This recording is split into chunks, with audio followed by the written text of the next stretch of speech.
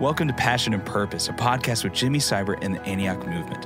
Whether this is your first time with us or you've been with us for a while now, our desire is that by the end of our time together, you can say that you've fallen more in love with Jesus and have a greater passion for Him and His purposes in the earth. Thanks so much for joining us, and we hope that you enjoyed today's episode.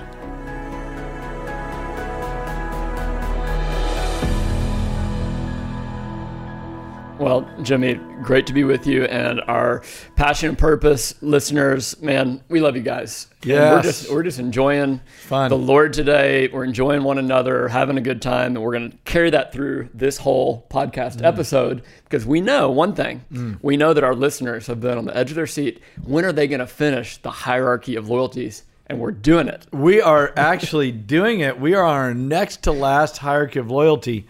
And all fun and jokes aside, this stuff really matters. Yes. These hierarchy of loyalties, remember, we're a people, everybody's a person of affection and attachment. Mm-hmm. We all are people of affections and attachment. So what you are affectionate for, you attach to. Right. And we find that with our own passions that can go astray. We find that also in the Lord when we're excited about God or a truth of God's word.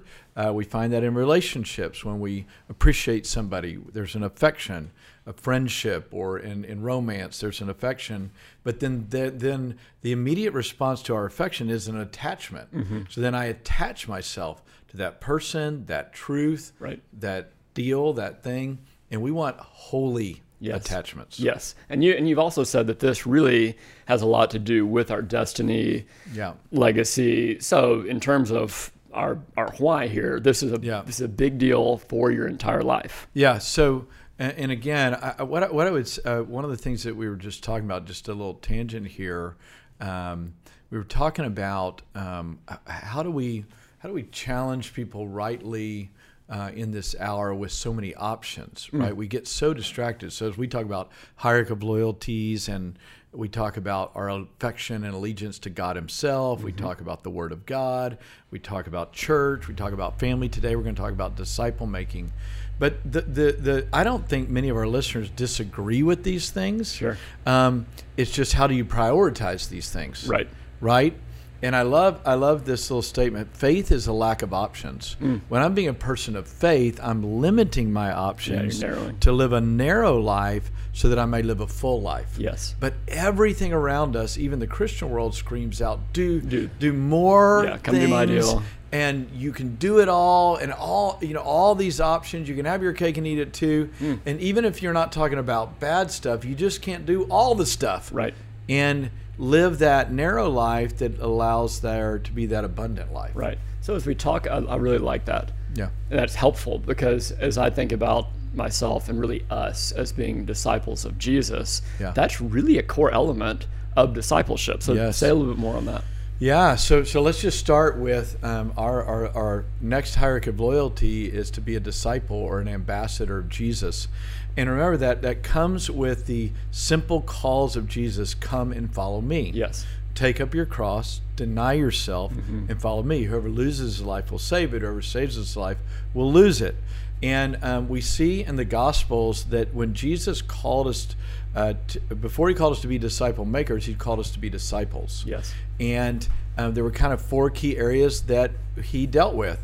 He said to Peter and Andrew, He said, hey, leave your nets and follow me. So our first vocation is to be a disciple and a disciple maker, and then God does that in a location or a gift. Right. So that's huge. He said, lay down your vocation. Your vocation is not your identity anymore. Now it's I'm your identity. What I'm telling you to do is it's key, and you lay your vocation down.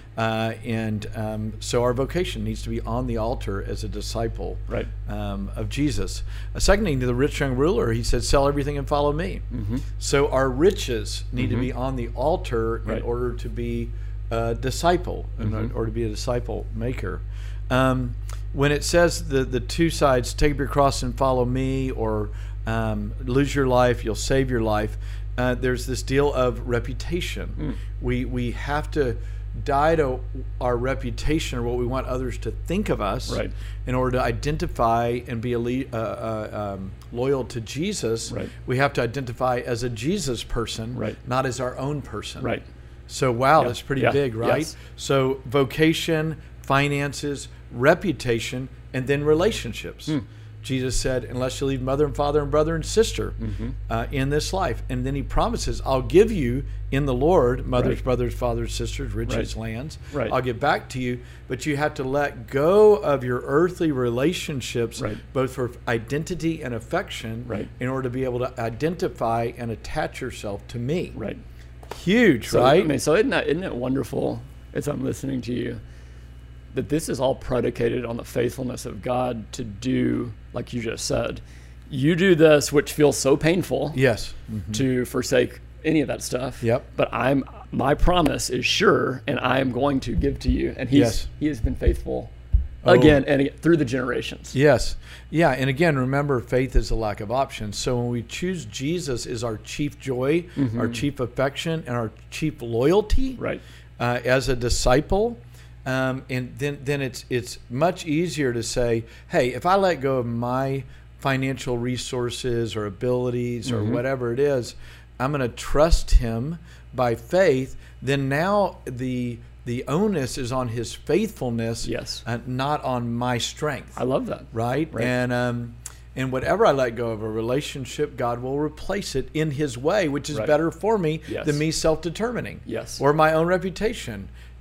All these things are steps of faith. So Jesus said, narrow is the way that leads to life, broad is the way that leads to destruction. So back to our hierarchy of loyalties, and before we talk, as we're about to shift here to being a disciple maker, being an ambassador for Jesus, we have to have been with Jesus. I have to be wholly his. In some ways, the manifestation of Jesus through me as a disciple maker or an ambassador for him, or the fragrance of that, is dependent to my attachment to him, so that his life lives through me. So I become the aroma of Christ, the essence of Jesus, as a business person or a teacher or a lawyer or a pastor or a missionary, whatever it is that God would give me to do. Is literally a manifestation of Jesus, because my attachment affection is on him, in him, and through him. Is how I live my life. So I love that. Any of us, as we shift our loyalty, and we've talked about this. It's not a daily, but even a moment by moment. Remembering him, making him first. We can be in any of those vocations and not have to freak out. Because he's with us, and that aroma gets released. I love that, because that's. Anyone can do that. It gives opportunity for everybody to be a disciple maker and an ambassador. And actually, we have to have everybody thinking that way. If the glory of God is going to cover the earth as the water covers the seas, if Jesus is going to be made manifest and known in every tribe, tongue, people, and nation, then every vocation has to be on the altar as a space for glory to be made manifest, not just in the work of our hands, but in the declaration of our witness through our vocation or our location. Wow. I love it. Okay, so take us now specifically this hierarchy, ambassador for Jesus. So be a disciple. Which we're talking about being a disciple. So I've got to be a disciple. Be literally, without full surrender, there's no full manifestation. So I'm a disciple. And then it says, Matthew 28, go and make disciples of all the nations. We talked about this before, but that word is ethnos, all peoples group, unique people group, unique languages. And I even break that down to, in every city, there are unique people groups. There's the soccer group. There's the basketball crowd. There's the private school, public school, homeschool crowd. There's the moms group. There's so many unique people groups inside of a community. But if I see myself as a disciple maker inside of each of those communities, or an ambassador inside of those communities, then whatever God's called me to do, or whatever season of life I am, or however God's made me, male, female, black, white, Hispanic, I have favor in those areas that God's given me to make disciples. Go and make disciples of all ethnos, all peoples, all unique pockets of humanity, for the glory of God. So when I see life that way, then everywhere I go, I am a disciple maker. Everywhere I go, I'm an ambassador, and therefore everything matters in my life. So let me give you an example. When our kids were little, we our kind of thing for raising them up to be able to be effective in the world was not only academics and learning how to be obedient and to fear the Lord, but athletically we said, hey, we're going to be healthy. And it wasn't some OCD deal on health and all that. But hey, we're going to be healthy, so we're going to try out every sport. You don't have to play every sport. Ultimately, you don't have to be good at any sport. We're at least going to learn how to run or walk or ride a bike and do all that. So the boys, we started them off in soccer. And so I said, okay, if we're going to soccer, then we're going as ambassadors. We're going as disciple makers. So at 5 years old, we would, on Tuesdays, we would fast and pray as a family for the soccer team. We would pray over the kids by name. We'd pray over their parents. So if I was usually a coach and Laura would be picking up or dropping off or sitting on the sidelines, and she had prayed for the families, for these kids. We'd go, instead of just sit in the stands and get excited when your kids won and mad when they lost, she had relationships with people to begin to sow into their lives. So if they were believers, we were trying to renew their faith or encourage them in their faith. If they were unbelievers, we were trying to befriend them and bring them into our world to be able to share the gospel with them. And there were so many different opportunities that we had to not only share the gospel, but to be salt and light. And many of those people would end up coming to Antioch, or the church that we pastor and lead, or we'd get them encouraged to go to another fellowship, or, in whatever way. And what that did also as a coach, it helped me with my own accountability. Sure. They're watching. How competitive am I? Am I valuing all the kids equally? Am I just trying to get the superstars on the field and kind of minimize those who weren't that good because I wanted to win more than I wanted to value kids? Right. So I had to check my competitive edge at the door to make sure that I'm investing in all children for the glory of God. Right. And it's obviously, whatever's done for the glory of God is to the benefit of all the kids. Right. Versus just going in and saying, I really want to win, so I'm going to get the best players and we're going to push for all we're worth. You know what I'm saying? Yeah. So it's even, how do you do practice? You want everybody to learn a little. Right. That may not make we're going to win in the end, but probably we're going to do better than most teams because everybody's valued. Or we're going to learn how to do teamwork, or we're not going to let kids to cuss each other out, or we're going to, all those value character things. And we wanted to win. Don't get me wrong. Sure. And we actually had some pretty good years, but but everything mattered. Right. That's what a disciple maker does. Yep. That's why my loyalty is not to winning soccer games. My loyalty is being salt and light in the soccer arena. Right. And we want to win. We want to teach them how to be competitive. We want to teach them how to lose well, win well. So one of the kind of big stories was this particular dad that had an anger problem, a rage problem, actually. And so I'd prayed for this family and kind of befriended him a little bit. He got kicked out of the league this one particular year because of his rage and his anger, yelling at the refs or yelling at people. Yeah, so he got kicked out. This is not like just mad one day. This is an anger problem, right? So the next year, we're at a practice, and I had been on TV for some things that were going on in our city, and I had never told him I was a pastor. I'd loved him, loved his kid, prayed for him, cared for him, but never. And he walked to me and said, "You blank and blank and blank. Why didn't you tell me you were a blanking pastor?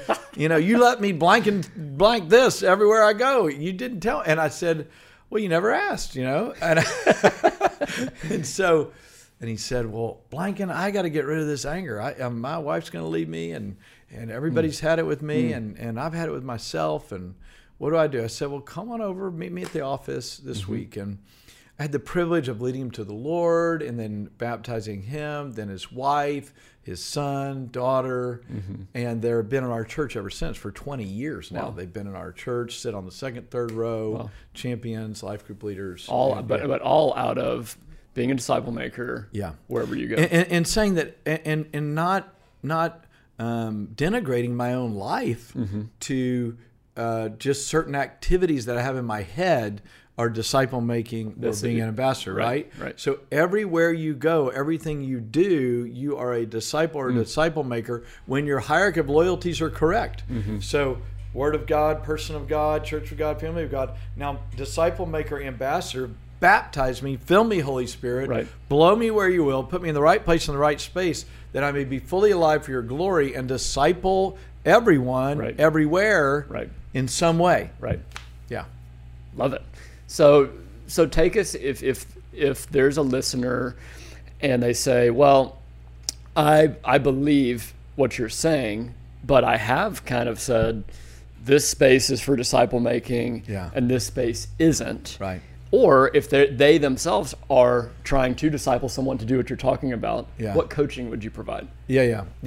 So we said that you just can't minimize being a disciple. Okay. Wholeheartedly immersing my mind and my heart in the life of Jesus, in the life of Paul, life of Peter. As I read through the scriptures, how are they trying to disciple us? How do we see them living life? I need to live life the same way. Right. So the immersion of the scriptures and the immersion of the lives that are modeled for us through the New Testament, obviously are you just cannot minimize that, Right. because the lights go off more when I'm saturated in the scriptures and in Christ himself. Right. Now, on a very practical coaching, what I have encouraged people for years to do is to 3 times a year, you write down, what is God speaking to me in this season of my life? Okay. And then how do I implement that as a disciple maker? Of course, we have our personal devotional life and all that. When it gets to this deal we call relationships, who are the 1 to 3 people in my life right now that God has put in my life? Right. Could be at work, could be in a hobby, could be in a kid's event, kid's school, neighbor. Who is a person in my life? Who are those 1 to 3 people who do not know Jesus? Right. And are you praying for them? Pray daily for them. As I said, for years we would pray on Tuesdays. We would fast and pray. Right. For the kids, they might just skip dessert when they were little, but later they would skip a meal, or eventually all day. And we would say we're praying for neighbors, friends, whoever on that 1 to 3 list. That's Right. who we're praying for. Right. And then who are the 1 to 3 believers who need encouragement, support, and strengthening in my world? Right. So I'm not saying who are at church, even though that might be some of those Right. people, but I'm just saying who is in my world, Right. in the flow of my life that God's called me to. Then I would say close to that as well was for kids. We would say, what is God's calling for you at school if they were a student, or what if it was a business person? Say, what's God's calling for you as a disciple maker and ambassador in this season? So you begin to say, how is God using me? First, it's always going to be with people. Right. Then it could be in the expression of my work. It could be in a project that I'm believing God for supernatural insight on that could glorify God. It could be learning a skill or something that I could use later on in life, especially for a student. Right. We would tell all of our kids, get a skill that you can use to serve the world. Right. So one of our daughters is a nurse. The other is a speech pathologist. Our other son was involved in business and public policy. Our other son was an accountant. Though they have deep hearts for the Lord, and they would say they're in full-time ministry, they also got skills that could serve somebody else, not just religion background or Bible degree, which again, I would encourage that. But at the same time, what other skills and what other spaces and places would God have you glorify him? Right. And then ultimately, I would say this, you recalibrate. Who are the 1 to 3 people who don't know Jesus? Who are the 1 to 3 that do know Jesus? What is my now workspace or the places where God's called me? How am I expressing his glory, and how do I live that as a witness for Jesus? And then I would always say you have to keep asking, am I in the right place expressing disciple making and being an ambassador at this point? Gotcha. Is there a space you need me, God, where there's nobody else? God loves to answer that prayer, by the way. Wow. Among the poor, among a different people group, among a unique group of people that are underserved, or cross-culturally for me, my ethnos, maybe going to another ethnos. So, we talked a lot about that on how does racial reconciliation happen? It's disciple making. It's literally how many people you're discipling different from yourself that you're getting to know, intentionally invest in. So there's a very practical one we talk about healing the wounds of our nation. It's relational. Right. Yes, we need to repent, but we also then need to invest in other people's lives. Right. So it's as simple as that. What I would say, Jordan, maybe to wrap up today's deal, is that when Jesus said, go make disciples, That's not an option. That's a command.